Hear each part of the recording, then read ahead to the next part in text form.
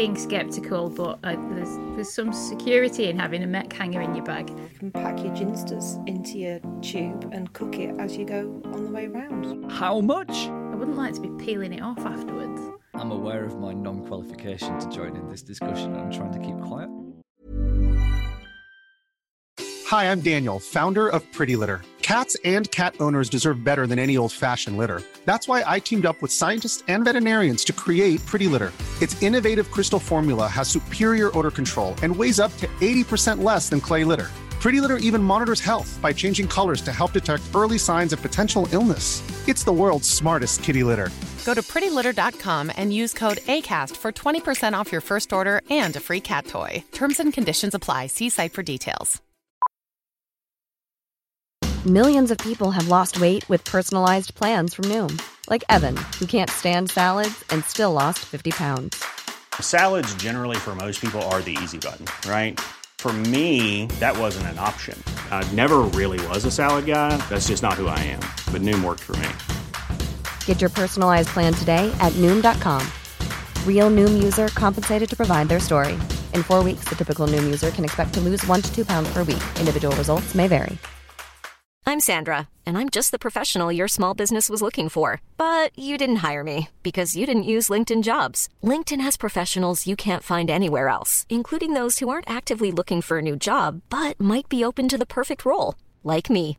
In a given month, over 70% of LinkedIn users don't visit other leading job sites. So if you're not looking on LinkedIn, you'll miss out on great candidates like Sandra. Start hiring professionals like a professional. Post your free job on linkedin.com/people today. Hello, welcome to Single Track World's podcast. I'm Hannah Dobson. Also here we have... Mark, that's me. And Amanda. Well, here we are. So let's do a little bit of a news roundup. We've got to come an interview from Mark's trip to Utah on a giant launch, which he is finally allowed to talk about. That's going to come at the end. But for now, let's talk about the news. So Mark, the news this week. The news this week has been, well, certainly in our sphere in the office, it's been one of launches. So many bike launches this week. Not only in the same week, but on the same day and within hours of each other. So what have we had? The first one that went out was Canyon's Neuron. So the new Canyon Neuron launch went out. This was it Tuesday or Wednesday? It's Tuesday. It was Tuesday, yeah. Wasn't it? Yeah. Yeah.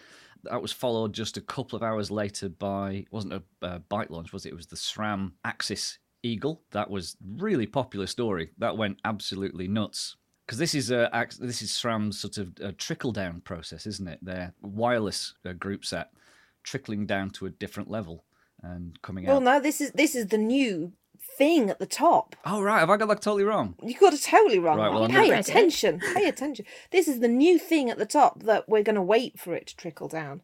So this is all the UDH stuff that's been going on, the Universal Derailleur Hanger that's been out there. That's been so that you can have bikes that will be compatible with this new SRAM Eagle, which does away with that little bit of fragile hanger and actually bolts directly onto the bike. So it's strong.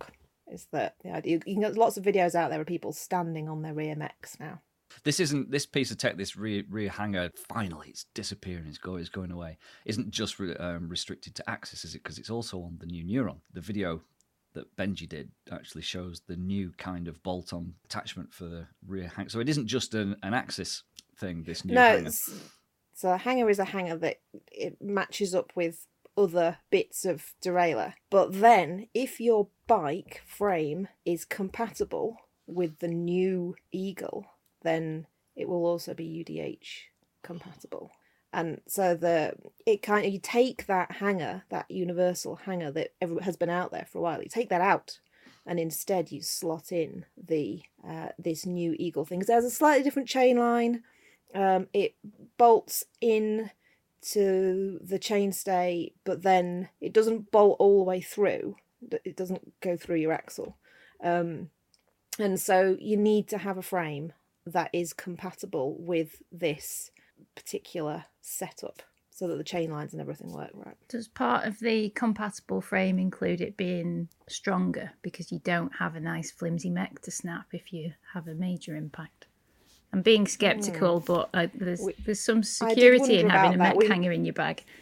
Well, SRAM says that it's so strong down there that it's fine. You're not going to smash your chainstays off.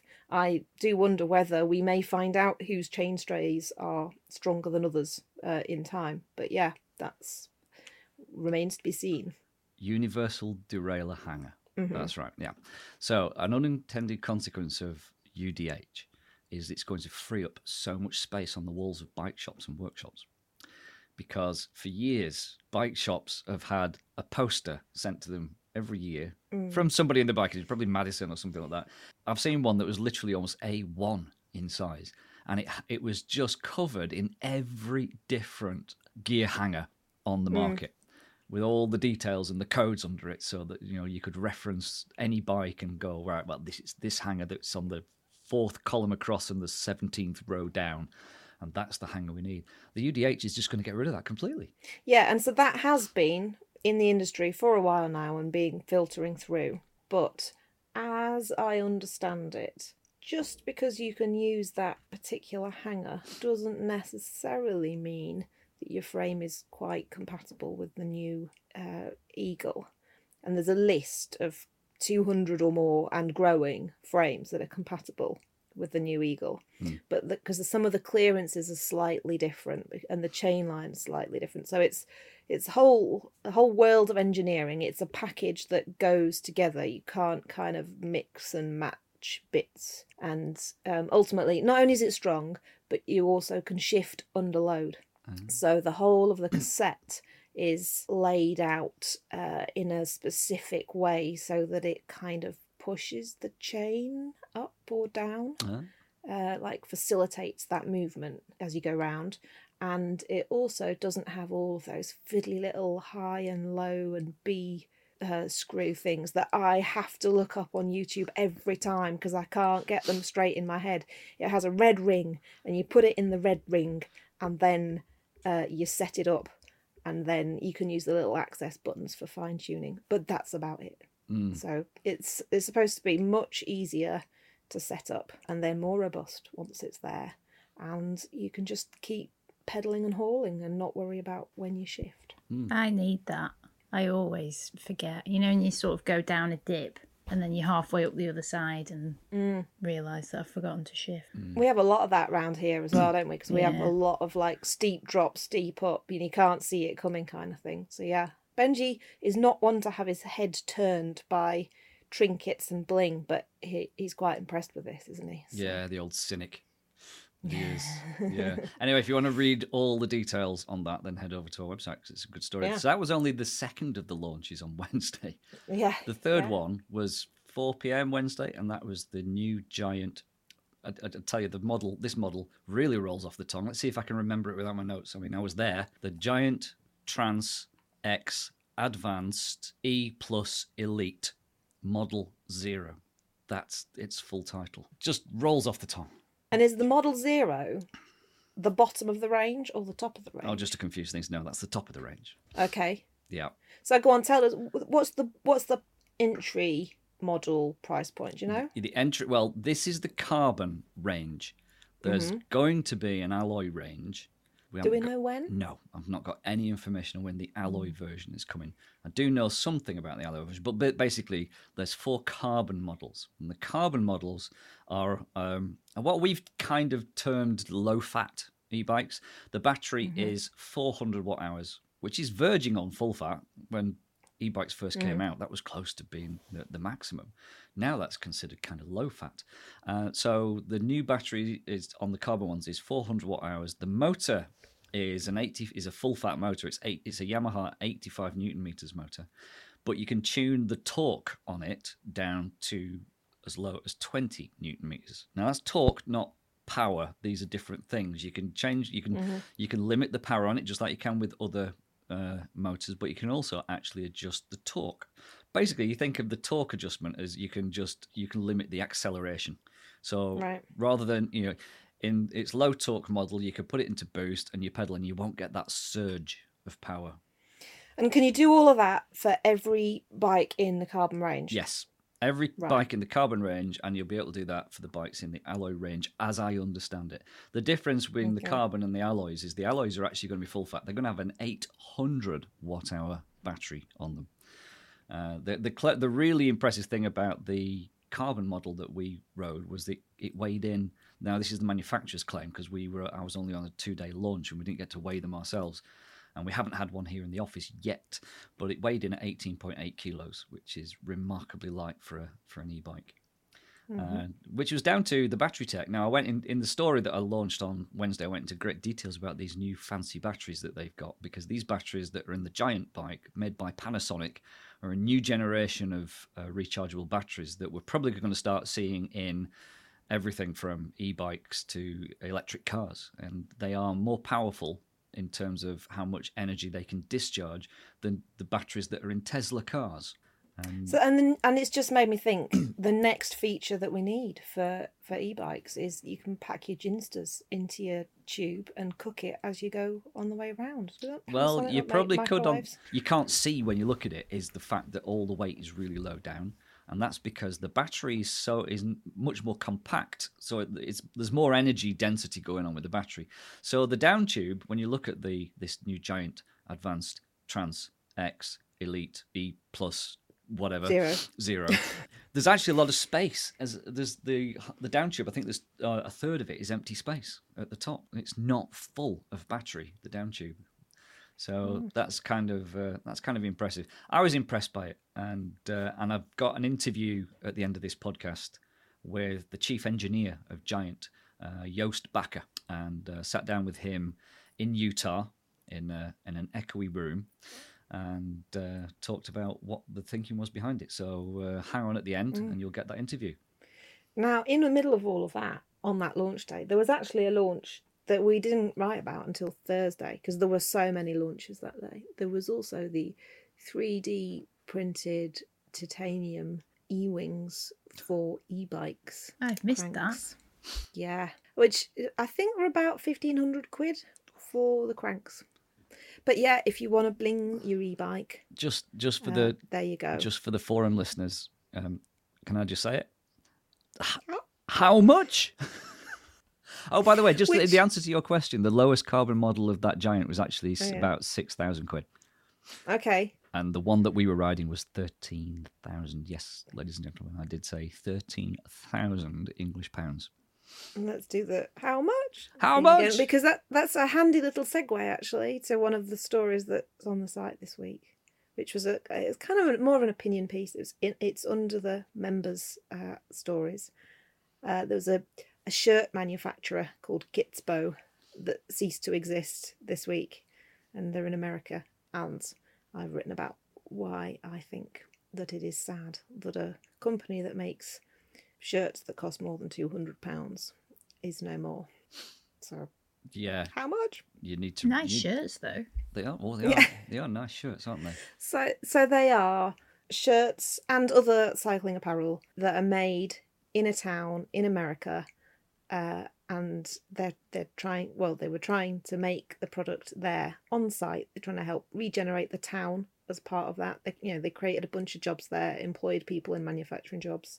They built new trails there, and trying to pay people a living wage that are making them, and trying to show that you can make products like on home soil, if you like, and environmentally friendly.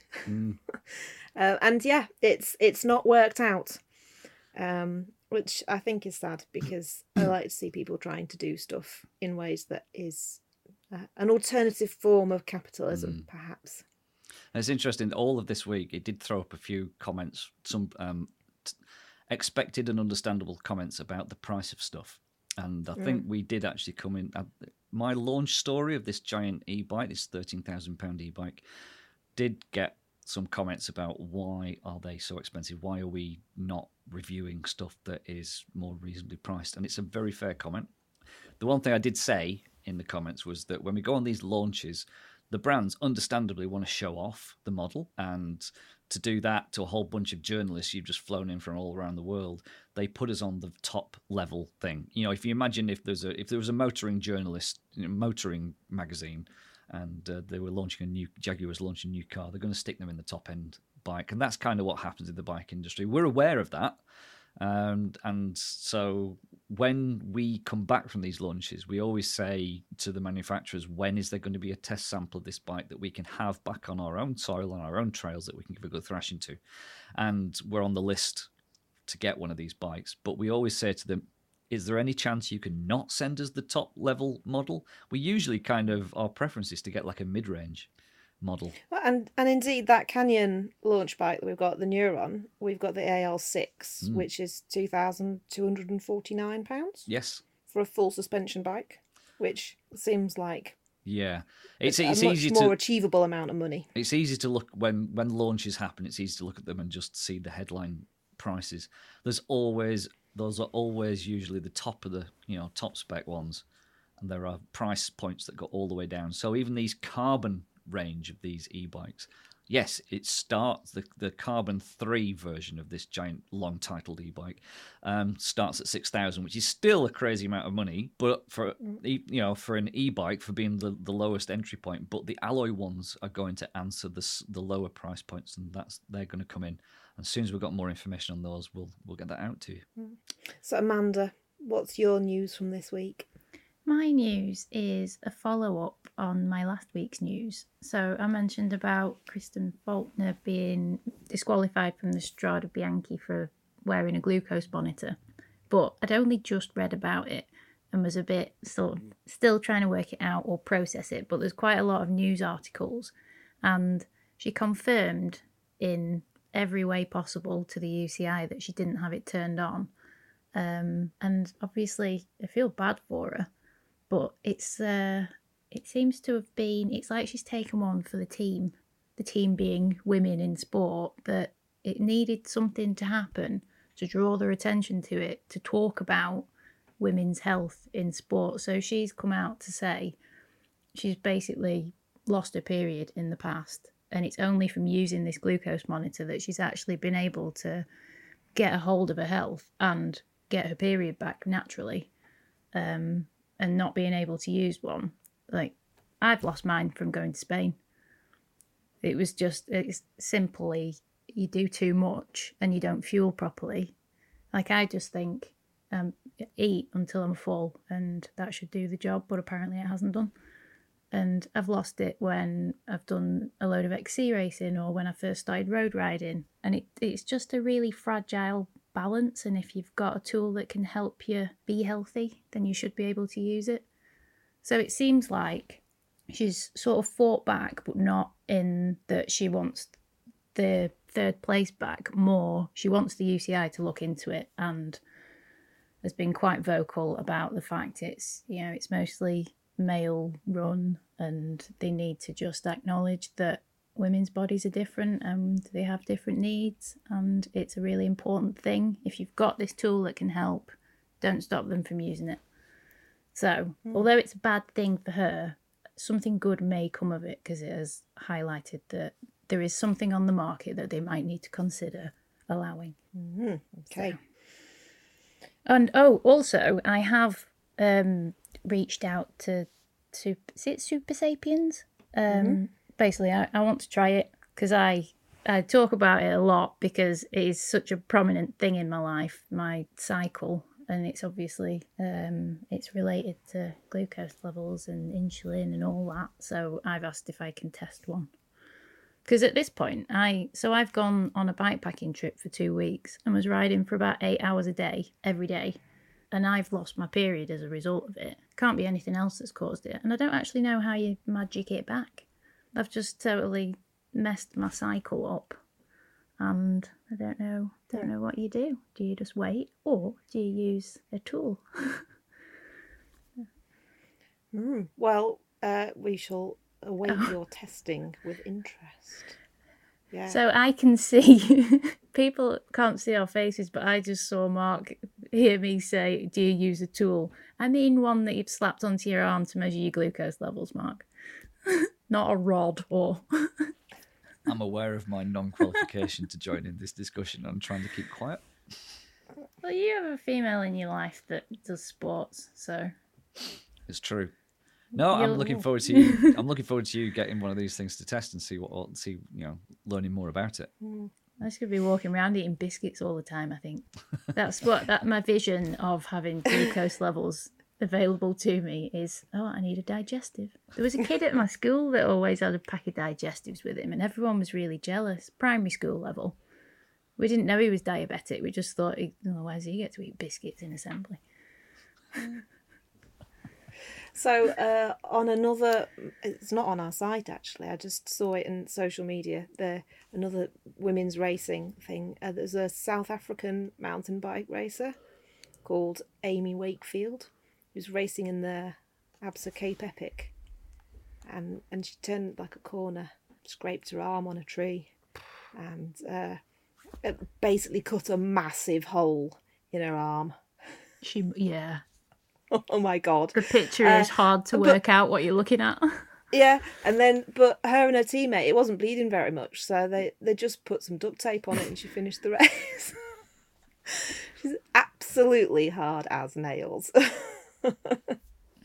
So yeah, maybe don't go looking for that one on the internet if you're squeamish, but we all have tales of duct tape fixes, but that was quite an extreme one. Just halfway through her arm, basically, wasn't it? I wouldn't like to be peeling it off afterwards. Like the worst version of pulling a plaster off a wound.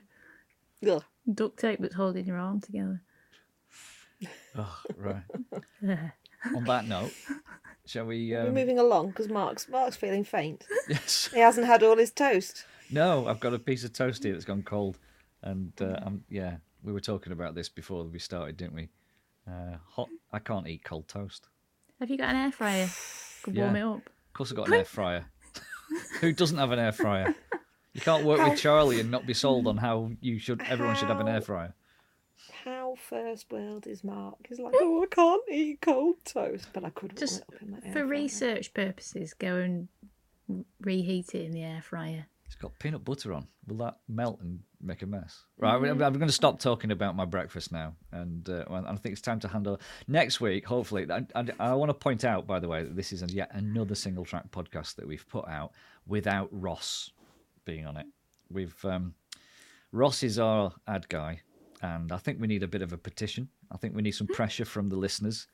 We've been desperately for months trying to get Ross to come and help us out and join us on a podcast, because he honestly is I don't know how you describe his attitude to life.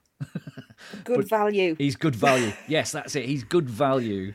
He'll be very good value in your ears, but he's refusing point blank to come on the podcast. So I think we need some pressure from the listeners. I'm going to start counting.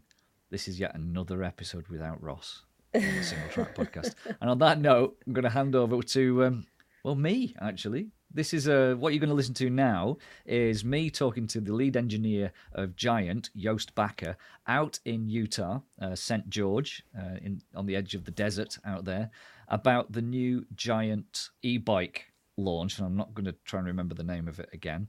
And all the clever things that have gone into launching this bike. So over to me and Joost.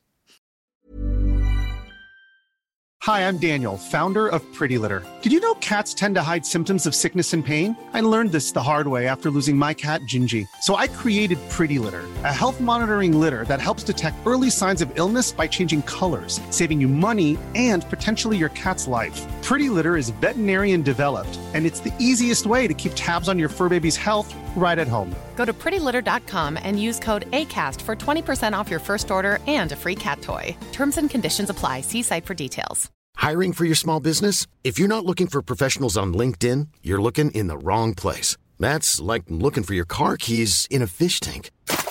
LinkedIn helps you hire professionals you can't find anywhere else, even those who aren't actively searching for a new job but might be open to the perfect role. In a given month, over 70% of LinkedIn users don't even visit other leading job sites. So start looking in the right place. With LinkedIn, you can hire professionals like a professional. Post your free job on linkedin.com/people today.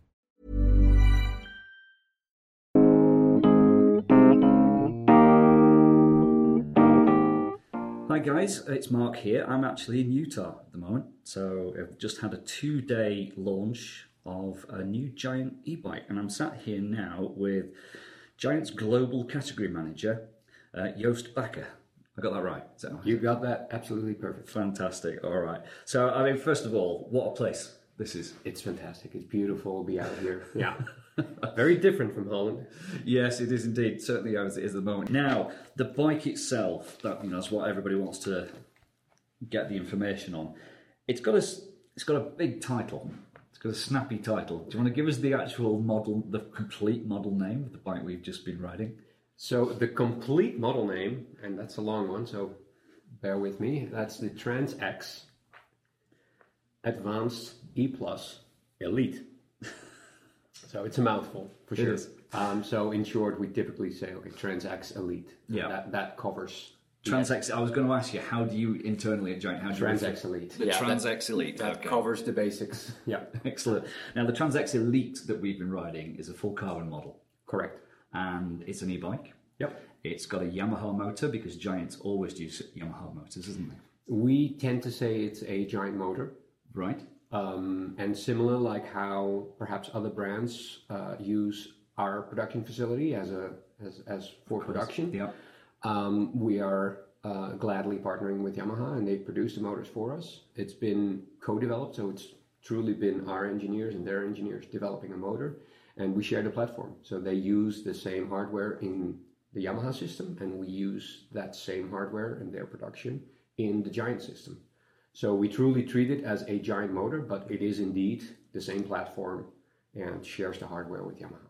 Now, you pointed out there that you collaborate with the manufacturer, with Yamaha. Now, that's different to, because all of our readers will be very familiar with the other mainstream motors in the market. So you've got your Shimano, you've got your Bosch. Now, because Giant collaborates with Yamaha, it's brought some advantages to the table in terms of design of the actual motor, hasn't it? Do you want to just give us a bit of an insight?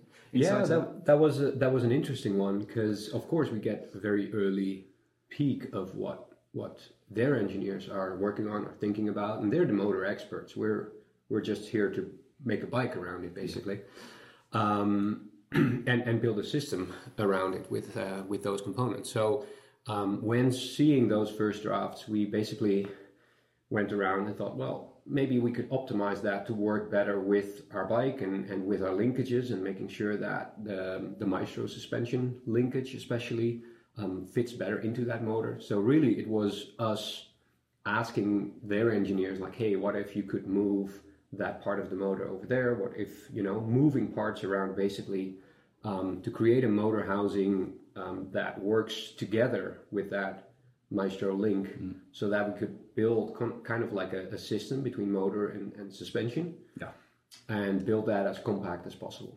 So this is a bit like being able to go to Shimano or Bosch and saying, can you just make the motor this shape, please? Which you would get the answer, no.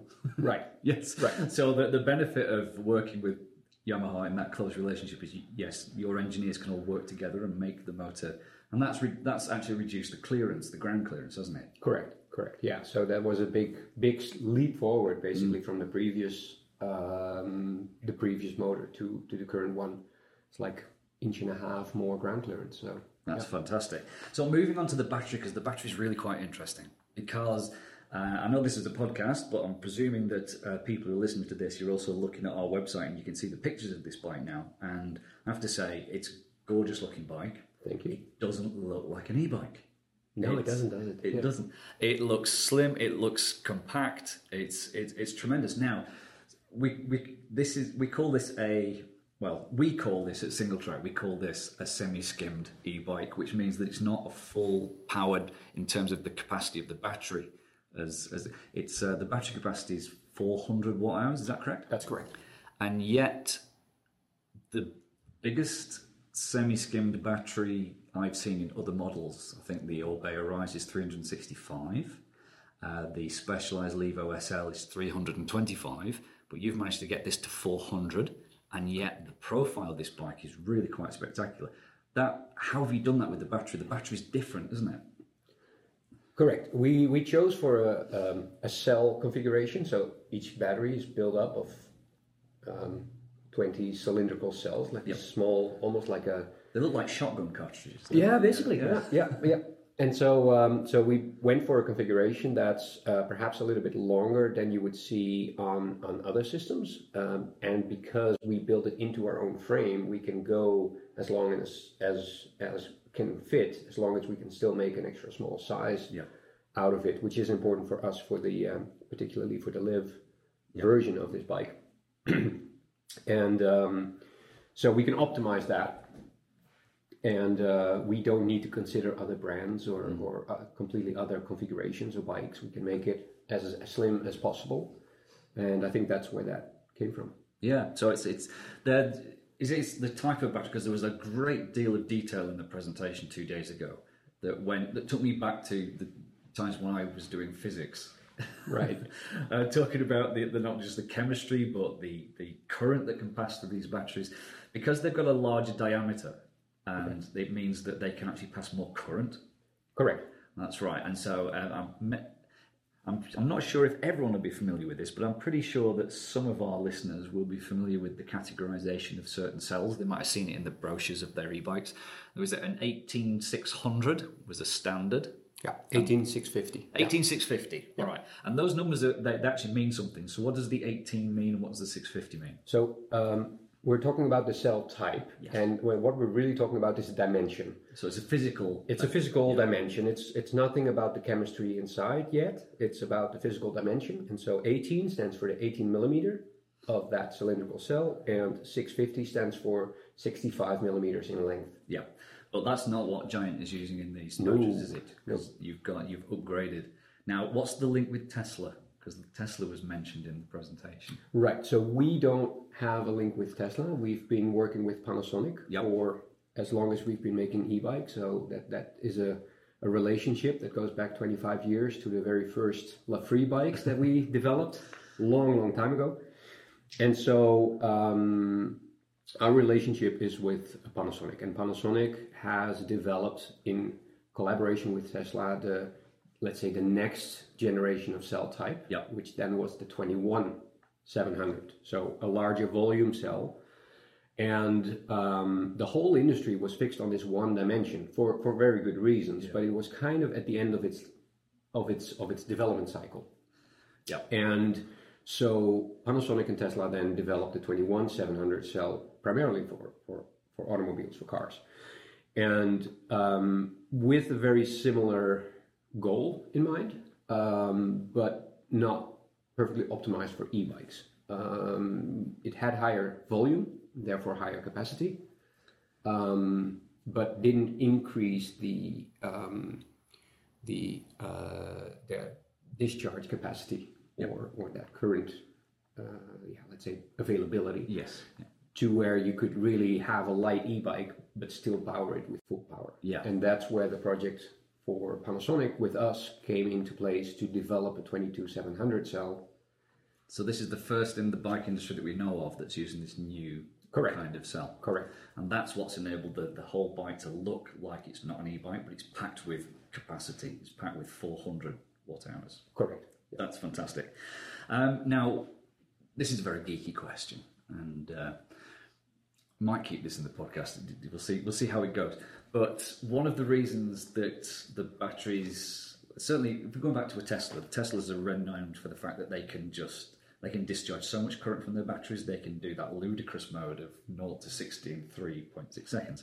Now, my understanding is it wasn't developed that way in order to make that acceleration. It's because those larger capacities, it means you can charge them faster. Because if the current comes out fast, it can go in fast. So it was all about fast charging. So, with that in mind, the charging of the new bike, can the charger charge the Trance Advanced E Plus? I've lost it again. What do we call it? We call it the Trance X Elite. Let's keep it simple. Trance X Elite. Can you charge it faster? Is there anything developing in that area?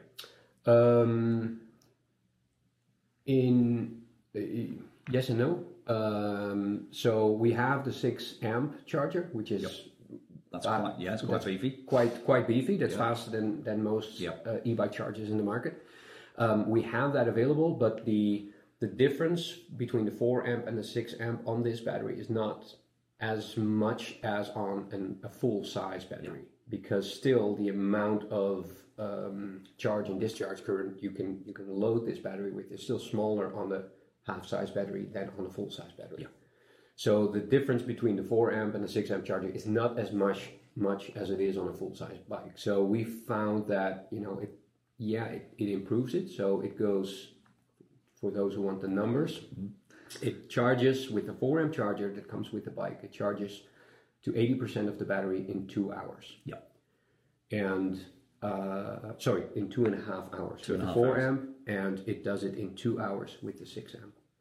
Now we ship it with the 4 amp because we found that cost difference between the 4 amp and the 6 amp. Chargers are expensive, and the 6 amp is substantially more expensive. Was not worth that half an hour.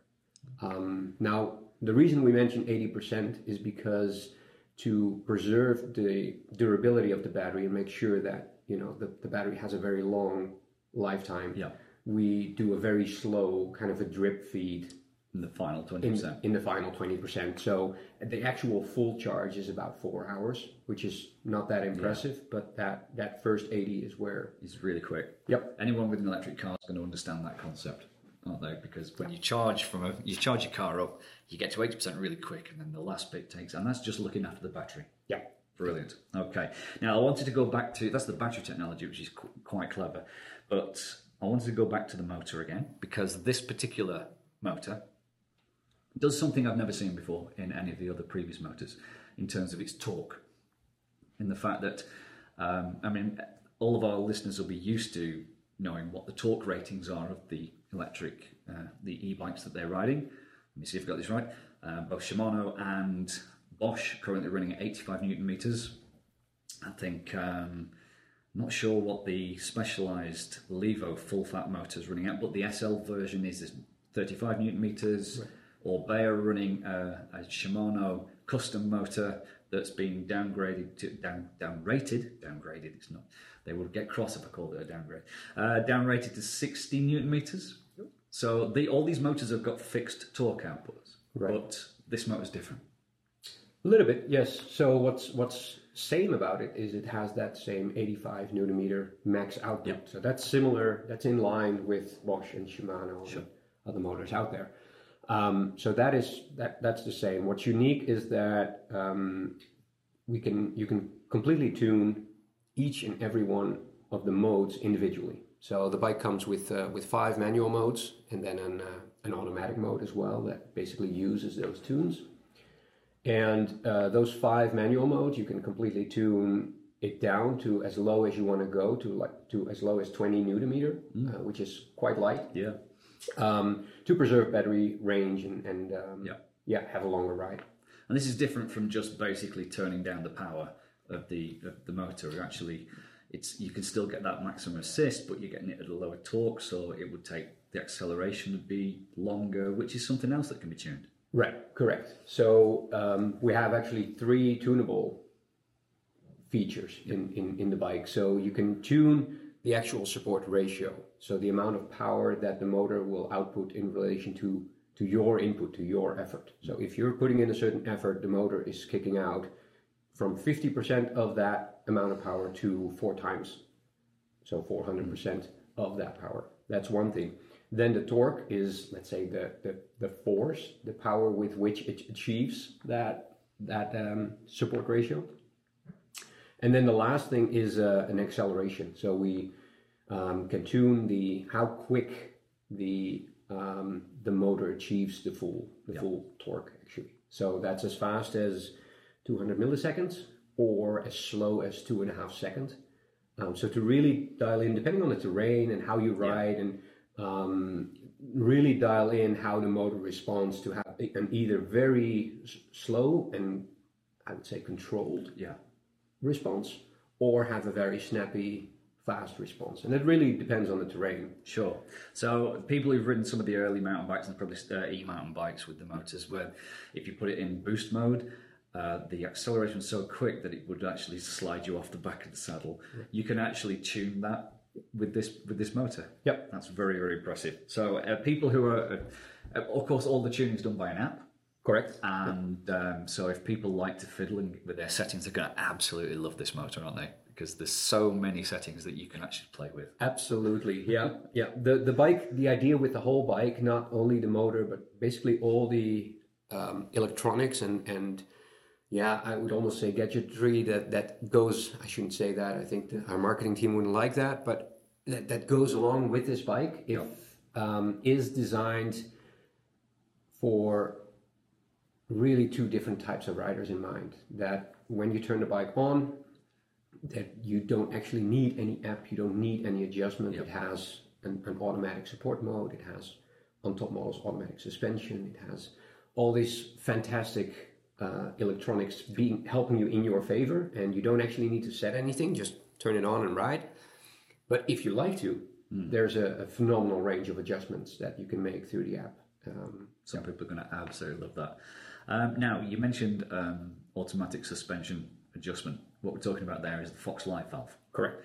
So I wanted to move on away from the actual motor system and the batteries to some of the things that come on. Now, there's 3 levels of this particular model that we've been riding. There's level 3, 2, 1 and 0. We were riding 0. Correct. It's my understanding, correct me if I'm wrong, that 0 comes with live valve and 1. So the top 2 models come with live valve. Correct. Now, live valve, it's an e-bike. Right. Live valve is about making riding and suspension super efficient. Right. And so I'm sure there's a lot of people out there listening to this going, what, live valve on an e-bike? Right. What's all that about? Excellent question. So perhaps there's 2 key reasons that we wanted to spec live valve on this bike and integrate it really into the system, because it plugs in straight into the system. One reason is that it only helps you actually on the flat and when climbing. Like when you're descending, it's an open shock. It's an analog shock at that point. But when the terrain allows, so when it's flat or when you're climbing, it stiffens up a little bit. It closes the compression, damping a little bit. And what that does is it helps you sit up a little bit higher in the shock. So instead of sinking into the shock. So you can imagine that when you have to do like load the bike a little bit and then hop over like certain things on a climb, or you have a steep section on a bike that doesn't have that compression adjustment, you're really going to squat into the bike, and often you're losing the front wheel, you're losing traction, and especially with the motor power kicking in, you often can kind of wheelie out and lose your trail or track that you were pointing for, or worse. So so I think that is where it really shines, where on steep terrain, on technical, tricky areas, live valve really helps you to sit a little bit higher in the suspension and keep your front wheel on the ground, keep that traction, and that's where it really shines. Fantastic. So that was the major reason. A secondary reason is we find more and more, especially with these lighter weight e-bikes, that efficiency is not... People tend to think that on an e-bike, efficiency doesn't matter. But in the end, whether it's your power or battery power, you're still losing energy. Yeah. And so if you want to have a good range out of that battery, out of both your own and the bike's battery, efficiency still matters. Maybe even more so, because you're using a lot of power, and whether it's from your power or the bike's power, efficiency still matters, especially on a bike with a lighter setup like this. So it connects. It's one of the things. It's about the range. It will extend the range. Correct. Right. Now getting onto the range, because that's interesting. Because the thing is, there's a lot of people who ride e-bikes probably worry about the range. They get range anxiety, just like people who drive electric cars are just full of range anxiety all the time. So, but this bike, one of the first things that I did when we got on it was I rode it around the car park, because we all do car park tests and then make an instant decision about whether we like this bike or not. Yep. And I just turned the motor off. I wanted to see what it was like to ride it without the motor, and it was shockingly just like a bike. Right. So in terms of range anxiety, I didn't really have any when we went out. Certainly because the first day there was no chance of us actually running out of power, because I knew I'd be able to pedal this thing. Right. If I did. Now that's because it weighs. The one that we were riding, That's 19 kilos? 19 kilos, yeah. That's kind of, with a 400 watt hour battery in there, that's really quite phenomenal. That's one that makes it one of the lightest e-bikes on the market. Yeah. We chose to go a direction that we're not the lightest, and we didn't feel that we needed to, but we wanted to be in that ballpark. With a configuration that would feel uncompromised in terms of motor output and battery. That was the objective. We may not be the absolute lightest, but we're definitely in that range of lightweight e-bikes. So this is the Trance version. Now, a lot of our listeners should be familiar with the Trance. It's been around for a very long time. The Trance is not the big hardcore bike. Got the Rain for that, and there's an e-bike version of the Rain, isn't there? Yep. Who is this bike for? What's the market for this bike? What kind of rider is this for? I think it's a rider that a lot of us can frankly identify with. It's very much a kind of general do-it-all trail bike. We purposely didn't design it to be like a mini enduro bike. You'd have to change the bike quite a bit to do that. It's a trail bike. It's not a long travel bike. It doesn't have super slack head tube angles or anything like that. It's supposed to be a very friendly. I keep coming back to the word do it all, but it's it should hold its own on the sense for sure. But it shouldn't be too much of a bike when you're just doing relatively mild pedaling and easier trails out there, because there's a lot of people, especially on e-bikes, that aren't doing crazy aggressive stuff. And we always found that building a short travel trail bike is not really necessary. And so we start with a 140, 150 millimeter travel on this level of bikes. We don't have anything shorter because I think most consumers would appreciate the added travel. And so, but we still need to think about consumers that are not doing the craziest, most aggressive trails or the wildest, roughest terrains that are out there. Sure, the bike should be capable in that terrain, but we didn't want to overdo it. We got the Rain E for that. Sure. That's So we're where we are right now. We're about less than 20 miles away from where Rampage happened. This is not a Rampage bike. It absolutely isn't. No.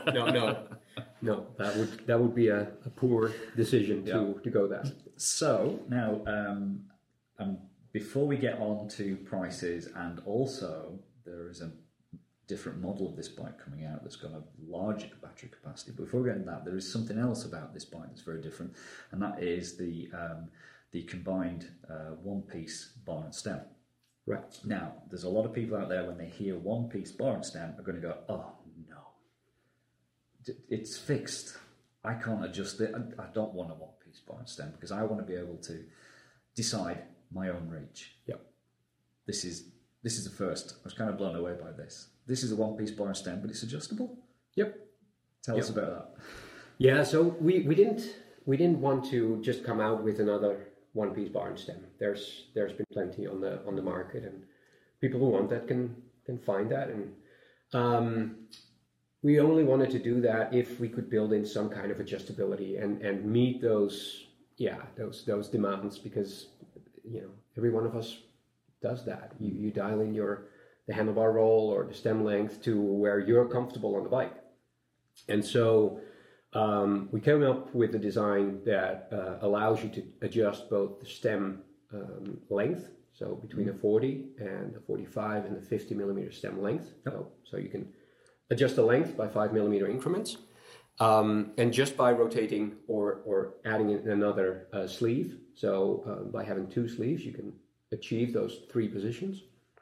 And then to adjust the bar roll, so how much forward or backward you want the handlebar to be, we actually angled those spacers. So with that, you can achieve either a -3 degree, a 0, or a +3 degree bar roll, handlebar position, basically. It's worth just just for the tape here, yes, we're talking about a fixed bar and stem that has adjustable handlebar roll. I'm just going to let that sink in for a moment, because that's... Unfortunately, this is audio only. You really need to kind of see this. We'll have all the pictures and all the details over on our website, so go over and check this out. But yeah, this is a fixed bar and stem that actually not just adjusts the reach, but also adjusts the roll of the bars. It's quite revolutionary, I think, isn't it? Yeah. We're really happy with how that turned out, and feel like we solved the problem. We solved the dilemma of, do I go for something that's lightweight and clean, or do I go for the adjustability? And we managed to put both into one package. That's impressive. So yes, buy nothing more than just a lot of very clever shims. Exactly. When you look at it, it's not incredibly complicated. It isn't when it's all set up and you understand it. I did count. I think I counted it was about 14 shims in the pack. There's 14 pieces. I think there's there's so it's a little daunting at first, but it's not something you're going to be doing all the time. You're going to set this up. It's your ride position. You're going to set it up at the start, and then that's it. You can forget about it after that. So that's quite amazing. So right, we've tackled that. We're now going to go on to the there's a different model, because we've been testing just remind me again, because it's gone out of my head again. The Trance. The Trance X. Trance X Elite. Yes. Yeah. And then we've been riding the Zero, so the top model. The top model. There is another model, which is the what the listeners would be familiar with, the full fat version. Right. 800 watt-hour battery. Yep. So we haven't seen that at this launch, have we? No. That was launched, I believe it was 2 months ago, with our first limited edition. So a little bit in honor of our 50-year anniversary. So Giant's been in business now for 50 years, and we did a limited edition that was launched 2 months ago. And that was the first bike, also a Trance X, but that was launched with a new 800 watt-hour battery. Yeah. That's an enormous amount of... Now, the weight on that, though, tell us about the weight of that system, because that's an awful lot of full power, full fat e-bike. Yep. But it weighs in at? 4.3 kilograms, if I'm correct, on the battery. On the battery, yeah. And the complete bike starts at 23.0 kilogram. That's the lightest version, and goes up to basically 24, depending on the model. Sure. So for a full fat, full torque, 800 watt-hour powered e-bike, that's really quite impressive to get a weight around about that 23 to 24 kilos. Yeah, and that was thanks, by the way. And that was that was largely due to the same battery cell development that was done for this bike. Yeah. So as technology develops and batteries technology develops, it's really trickling down into e-bike technology, e-bike design. Absolutely. Yeah. Fantastic. Right. Now, prices. So it won't come as any surprise to the listeners to know that we were at the launch here, as is customary at these launches. We're in the lucky position, we get to ride the top of the line model, which was the Zero model, which comes in, well, you tell me, Joost. It's still dollars. It still boggles my mind, the pricing, but this one comes in at $14,000 US dollars. So wherever you live in the world, that may translate to different prices in different currencies. But yeah, that's arguably an expensive piece of kit. It is, but I mean, it's got all the tech. It's not just got live valve. It's got AXS. It's wireless. It's all out. There's AXS, so the Quark tire whiz on there. There's the zip wheels on there.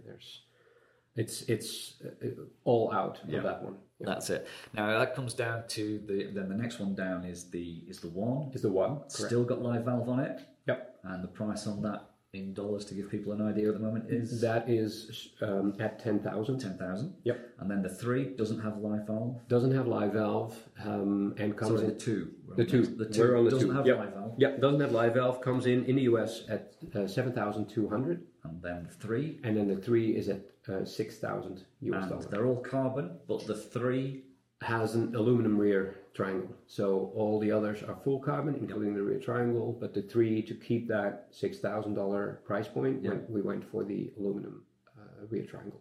Excellent. And the spec on that, if you want to check out the actual spec, because it is, like I said before, it is November right now, so these things do change. Territories have slightly different specs.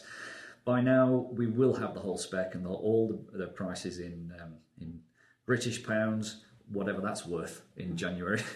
But go check out the website now if you want to see the full spec of these bikes. So I think that covers about everything. So, Joost, thank you so much for spending the time to talk to us. Now, I've got one thing left for you. Joost, do you like coffee? Oh, I'm an absolute coffee addict. I've got something for you. Right.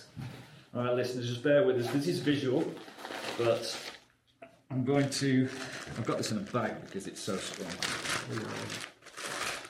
This is getting curious. Single Track Magazine's Single Track blend. Deadline blend. That's it. Wonderful. Can you smell that? Yeah. Oh, yeah. If only they could do smell-o-vision on podcasts. That's freshly roasted. Freshly roasted. Beautiful. Yeah, Thank you very much. If you like strong coffee, that's the one for you. That is going to be absolutely amazing. Thank you very much. No problem at all. If you're out there, if that's turned you on to getting a cup of coffee, then we do sell this on our website, so go over to see how I've turned this into a bit of an ad at the end. Go and check out our online shop and order yourself some of our Single Track Deadline Blend coffee. But that's all for now. So, Joost, thank you so much again. It's been a pleasure. Thank you for having me. Okay, and thank you for that, Mark. And now we're all back here in the present day and in the present, not that cold, but definitely not that warm. Another thing from this week that happened was quite exciting is we've got a new partnership with Cycling UK for our classic rides in the magazine, which I think by the time people are listening to this, the deadline for joining for the print magazine will have passed. But you can always sign up online because you can always access the PDF digital versions of the magazine.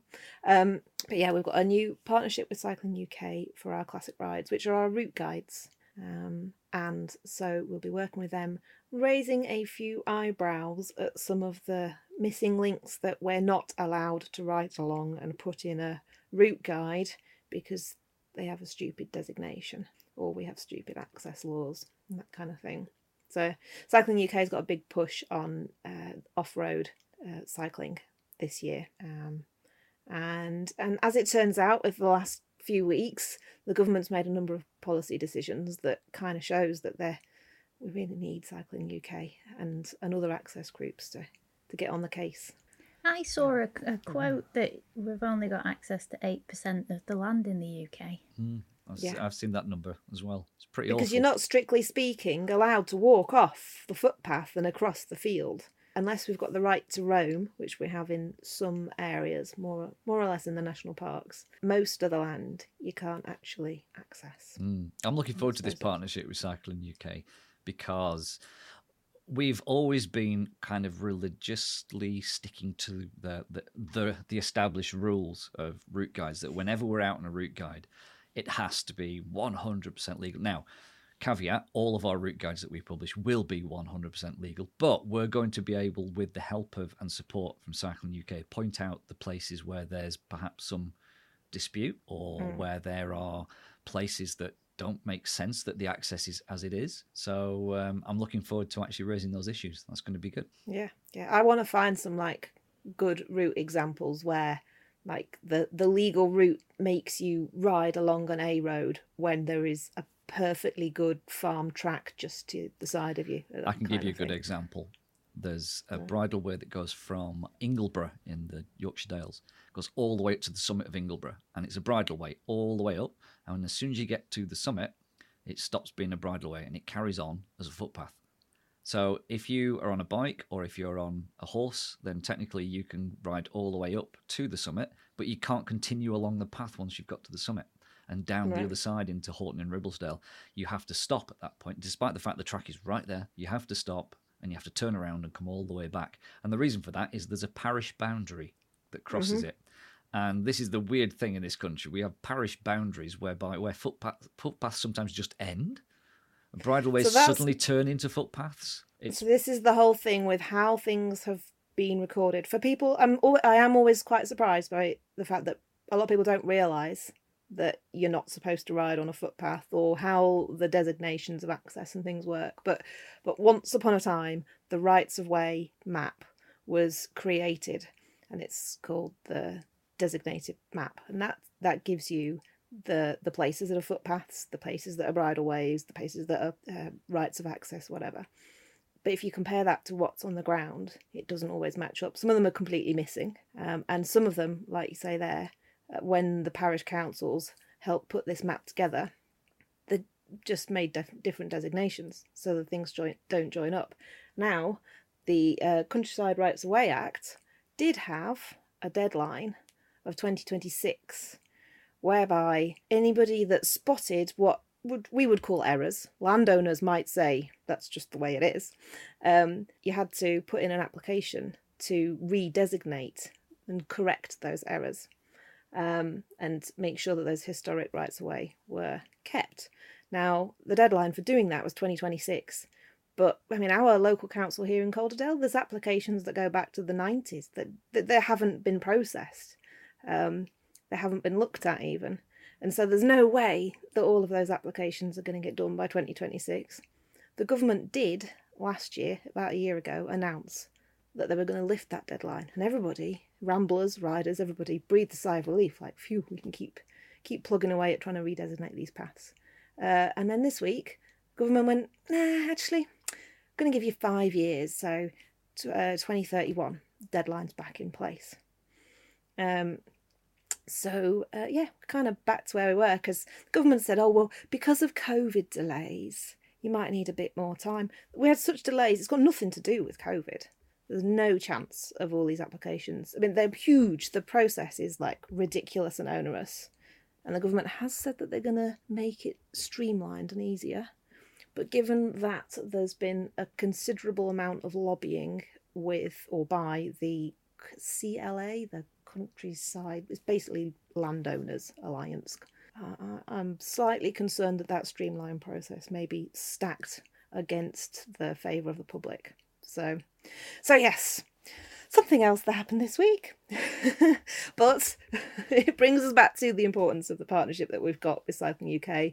And if you've got one of those paths near you that doesn't make sense, then go and have a look. Cycling UK's got some good guidance on how to go about designating or applying to redesignate those trails. Well, I think that's probably all we've got time for this week. Yes. So we will leave it there. Maybe next week is the week we get Ross on. Go and check out those news stories on the website that we've been talking about. And we will see you again next week. Or we won't see you. It's a podcast, isn't it? You'll hear from us again next year. Next year? Like oh my God. Can we do this sign off again? Because I've just completely screwed that up. Yes. I don't know. I think we should just leave it at that. Shall we leave it in? Because, it's the lack of banged toast. Your head when you fell off a chair. It's the lack of toast and peanut butter. I've got to go and sort that out. Right. We're off now. Goodbye, everybody. Fix it. All right. Bye, everyone. Bye.